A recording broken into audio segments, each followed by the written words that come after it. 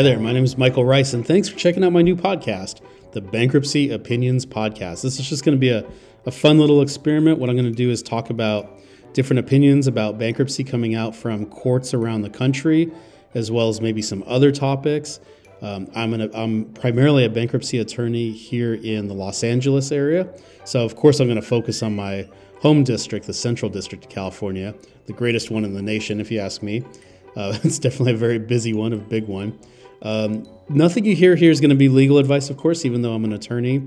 I can't really give you legal advice unless you're my client. I do take on new clients, so I guess this counts as attorney advertising. But if you want to get in touch with me, there'll be some contact information in the show notes on the episodes. And, even if I can't give you legal advice, I'd love to just get in touch with you, figure out what you like about the podcast, what's working, what's not working, and just kind of hear your story. So get in touch with me. I hope you will. But let's get on with the show.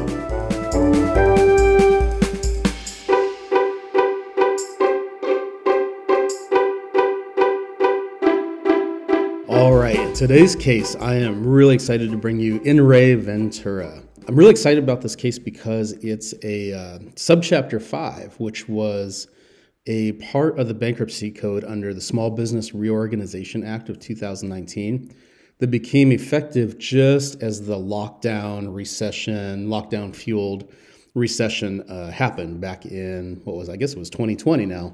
This opinion is from Judge Grossman out of the Eastern District of New York.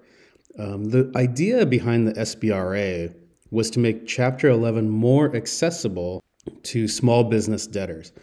In fact, the House committee report that accompanies that was part of the lawmaking process says the law was intended to help, quote, file bankruptcy in a timely, cost-effective manner, and hopefully allow them, being the small businesses, to remain in business. I think that's really exciting. So the focus being on keeping these small businesses alive. And they couldn't have come at a better time. There are a lot of headlines about it back in the legal press anyway at the time. So I dug out the most cited case on it, which is In Re Ventura, which we'll talk about today. It turned out to be a really interesting case and possibly very useful considering here it is in very early December 2021, and the Los Angeles Business Journal just reported that a huge wave of hotel bankruptcies may be coming because of the uneven return to travel and business travel, that all these different waves of the coronavirus, or what are they called? Are they called waves, or are they called variants that are coming? So like I said, this is In Re Ventura. It's decision decided on April 10th, 2020, again out of the Eastern District of New York. It earned a spot in the bankruptcy reports at 615 BR1, so it's number one of number 615. And it's called Ventura, but I want to call it the Harbor Rose case. And before I get started, I just want to say I don't know Miss Ventura. I don't know the debtor here. So I could be wrong, but I think this would be a wonderful turnaround to be part of. There's so many questions I would want to ask her. Like, what was her dream for the Harbor Rose? What's the long-term plan coming out of this reorganization? What would it mean to her daughter? She has an adopted daughter that comes up in the case. And most importantly, where does all this tenacity come from? We're going to talk about that. You're going to find the tenacity in this case. Where does she find it? How does she dig deep and find it and keep going? And how can we keep it alive through this turnaround? Anyway, let's get into it. Let's review the facts of the Harbor Rose case. The debtor, Miss Ventura, was I don't know if she was a hotel investor, but I think she was a broker, realtor, involved or specializing in, hotel properties, hotel real estate. I once read that brokers, the real estate license to practice, to be involved in the real estate business. I once heard it's the most broad-reaching license that any regulatory body could grant, because you could be leasing, Section 8 housing, or doing that, $400 million property up in Beverly Hills or something, and everything in between. There's commercial real estate. Anyway, it's real broad. It's an interesting area. Anyway, back to Miss Ventura. Before the Great Recession of Remember in 2008, the huge Great Recession started. Was it 2008 or late 2007? Somewhere around that time frame. But right in the year 2007, right around that time frame, Miss Ventura found a great property in Long Island, in specifically an area called Cold Spring Harbor, which, as I understand it, looking at the map, it looks like it's directly across the water. I don't know if it's the Long Island Sound or what that body of water is. Somebody let me know in the show notes. But it looks like it's just south of Stamford, Connecticut. Anyway, she buys it for about $1 million, I believe. Or at least the loan she took out was $1 million. And she would turn this property into the Harbor Rose Bed and Breakfast. She loaned the money from Wells Fargo originally. Then it got assigned to, it's called Gregory. It's a little confusing when you read the case because it's like a human name. I think it's called Gregory Funding. I looked up this Harbor Rose on the internet, and it legit looks like a really great place to spend a weekend. It's painted white. It's got lots of leafy plants around the property. It looks like it's kind of on a hillside maybe. It's got in the pictures, and I'll link to it on the show notes. It's got this very warm, kind of yellow wall, not yellowed, but like yellow paint walls, nice wood flooring. It looks really beautiful. I'll put a link to it in the show notes. You can see it for yourself. It was built in the 1800s, and it's even on the National Registry of Historic Places. And I guess, judging from the opinion, even Judge Grossman talks about it as a very unique neighborhood. So very shortly after Miss Ventura buys the property, she starts renting it out as a bed and breakfast and putting some listings online and getting some people to come and be, what would you call them, a hotel, somebody that comes and gets a hotel room. I can't remember, what would you call that, a resident, a visitor? I don't know. They came and wanted to spend a night or two in the bed and breakfast. Interesting to note, so it's a bed and breakfast, and this means that by the city or town or county ordinance, she has to live in the property for it to be a bed and breakfast. But you have to give it to her for her tenacity, because as we know, shortly after buying the Harbor Rose, the Great Recession happened. And so she files a Chapter 7 case. I don't know, maybe it was 2008, so right, like pretty close, pretty much on the heels of acquiring the property. This Chapter 7 becomes very important because she gets a discharge in that case. Like I said, keep that in mind. This is going to be very important. And then even a few years after she gets a discharge in the 7, she has to file a 13. So there's a lot. I love this tenacity.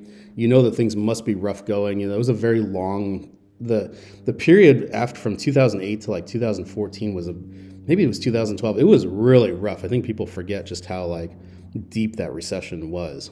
And I assume when she bought the property that it wasn't like turnkey, you don't just loan $1 million or put some listings online and start getting people to come to your bed and breakfast. You have to do a lot of work, you have to at least repaint it, probably buy some new beds. There's some money you got to put in there. So I have a feeling the 7 and the 13 were dealing with some of those other ancillary debts in addition to the secured loan to purchase, kind of the purchase money for the property.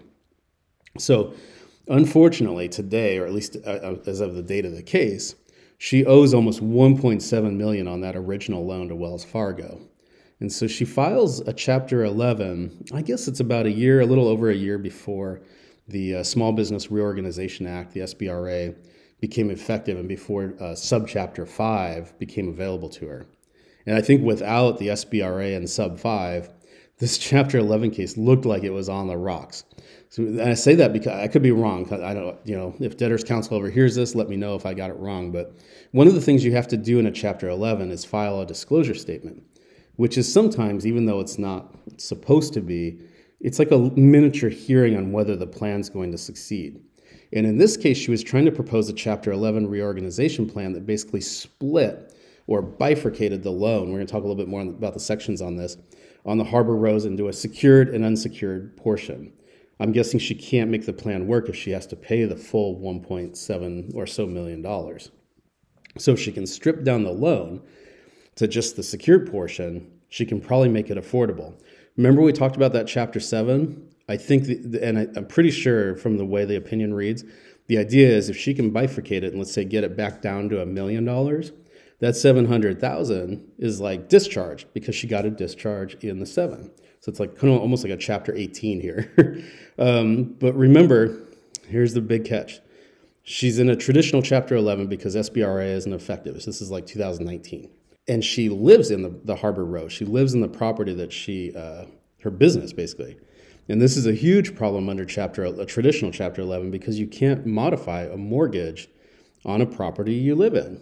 And this is a bed and breakfast. She's required to live in the property to qualify as a B&B.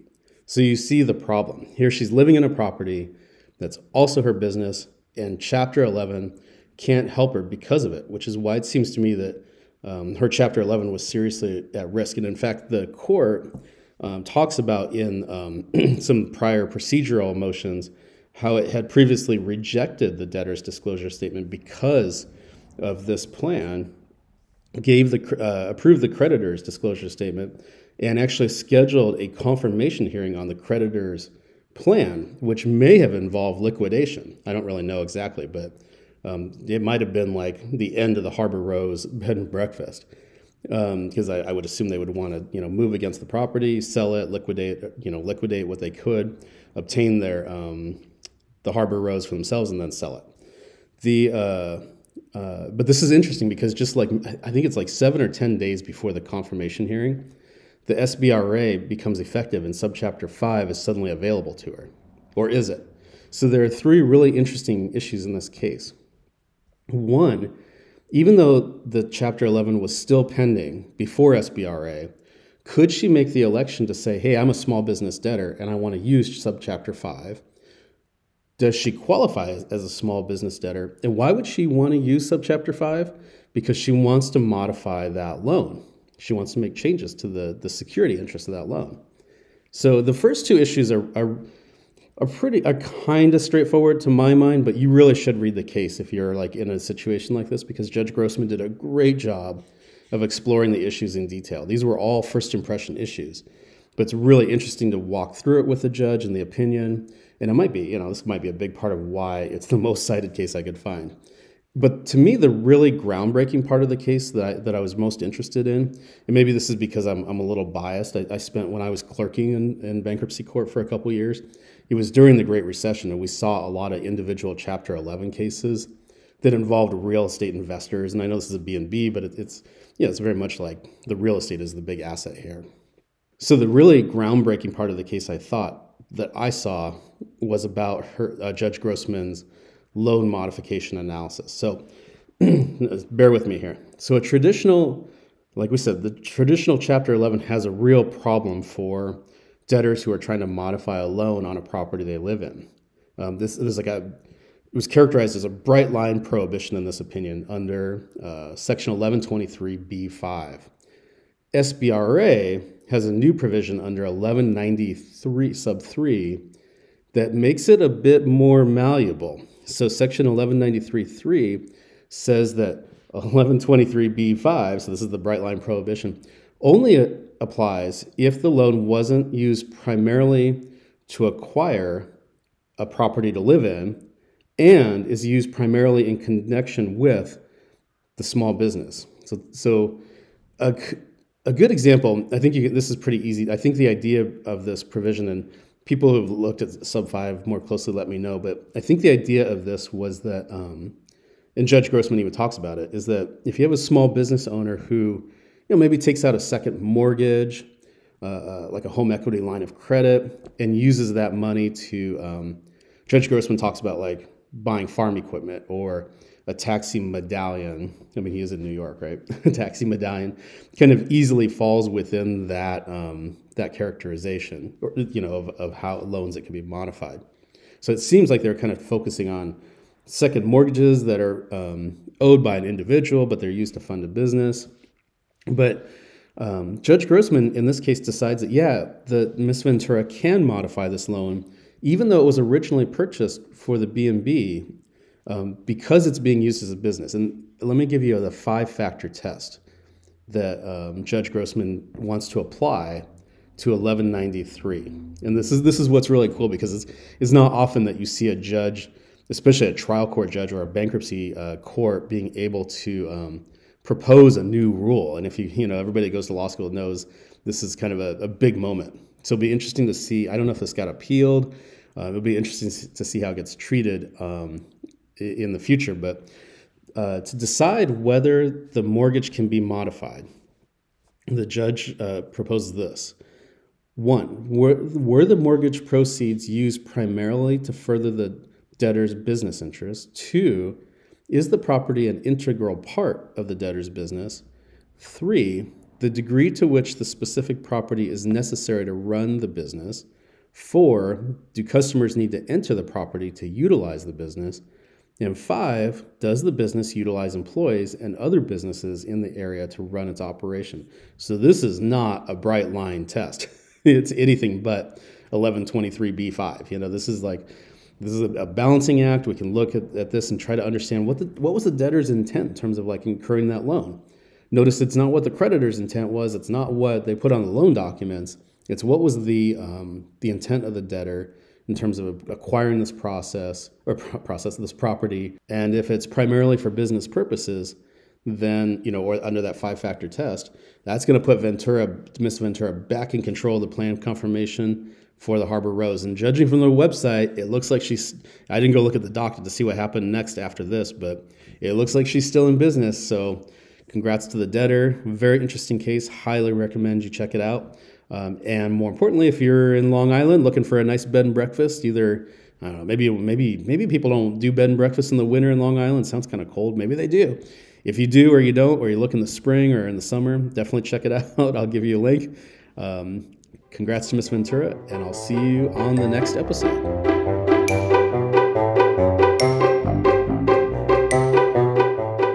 All right, so that's a wrap on today's case. I hope you enjoyed it. I hope it made sense. These things can get pretty complicated, and you could spend a lot of time trying to revise it. So I hope you got it. If you have any questions about it or want to talk to me about it, I would love to hear from you. Just shoot me an email to michael@michaelricelaw.com. You can find links to this show. This should link back to where I do a lot of blogging on the subject and talk about bankruptcy generally. I would love to hear your story. I can't give you legal advice unless you're my client, which, by the way, I am taking new clients if you want to work with me. I love talking to debtors. I love talking to people who are, just thinking through what you can do, what you're facing, how we can creatively come up with stuff. So I would love to hear from you. Of course, by saying that, I probably just elevated this to attorney advertising, but I hope it doesn't feel like advertising to you. Anyway, get in touch with me. If you like the show, subscribe. It'd be great. I could definitely use more subscribers. And if you want to post a review or some thoughts, that would be great. I should have this available on all the major podcast platforms soon. So look forward to seeing you on the next episode.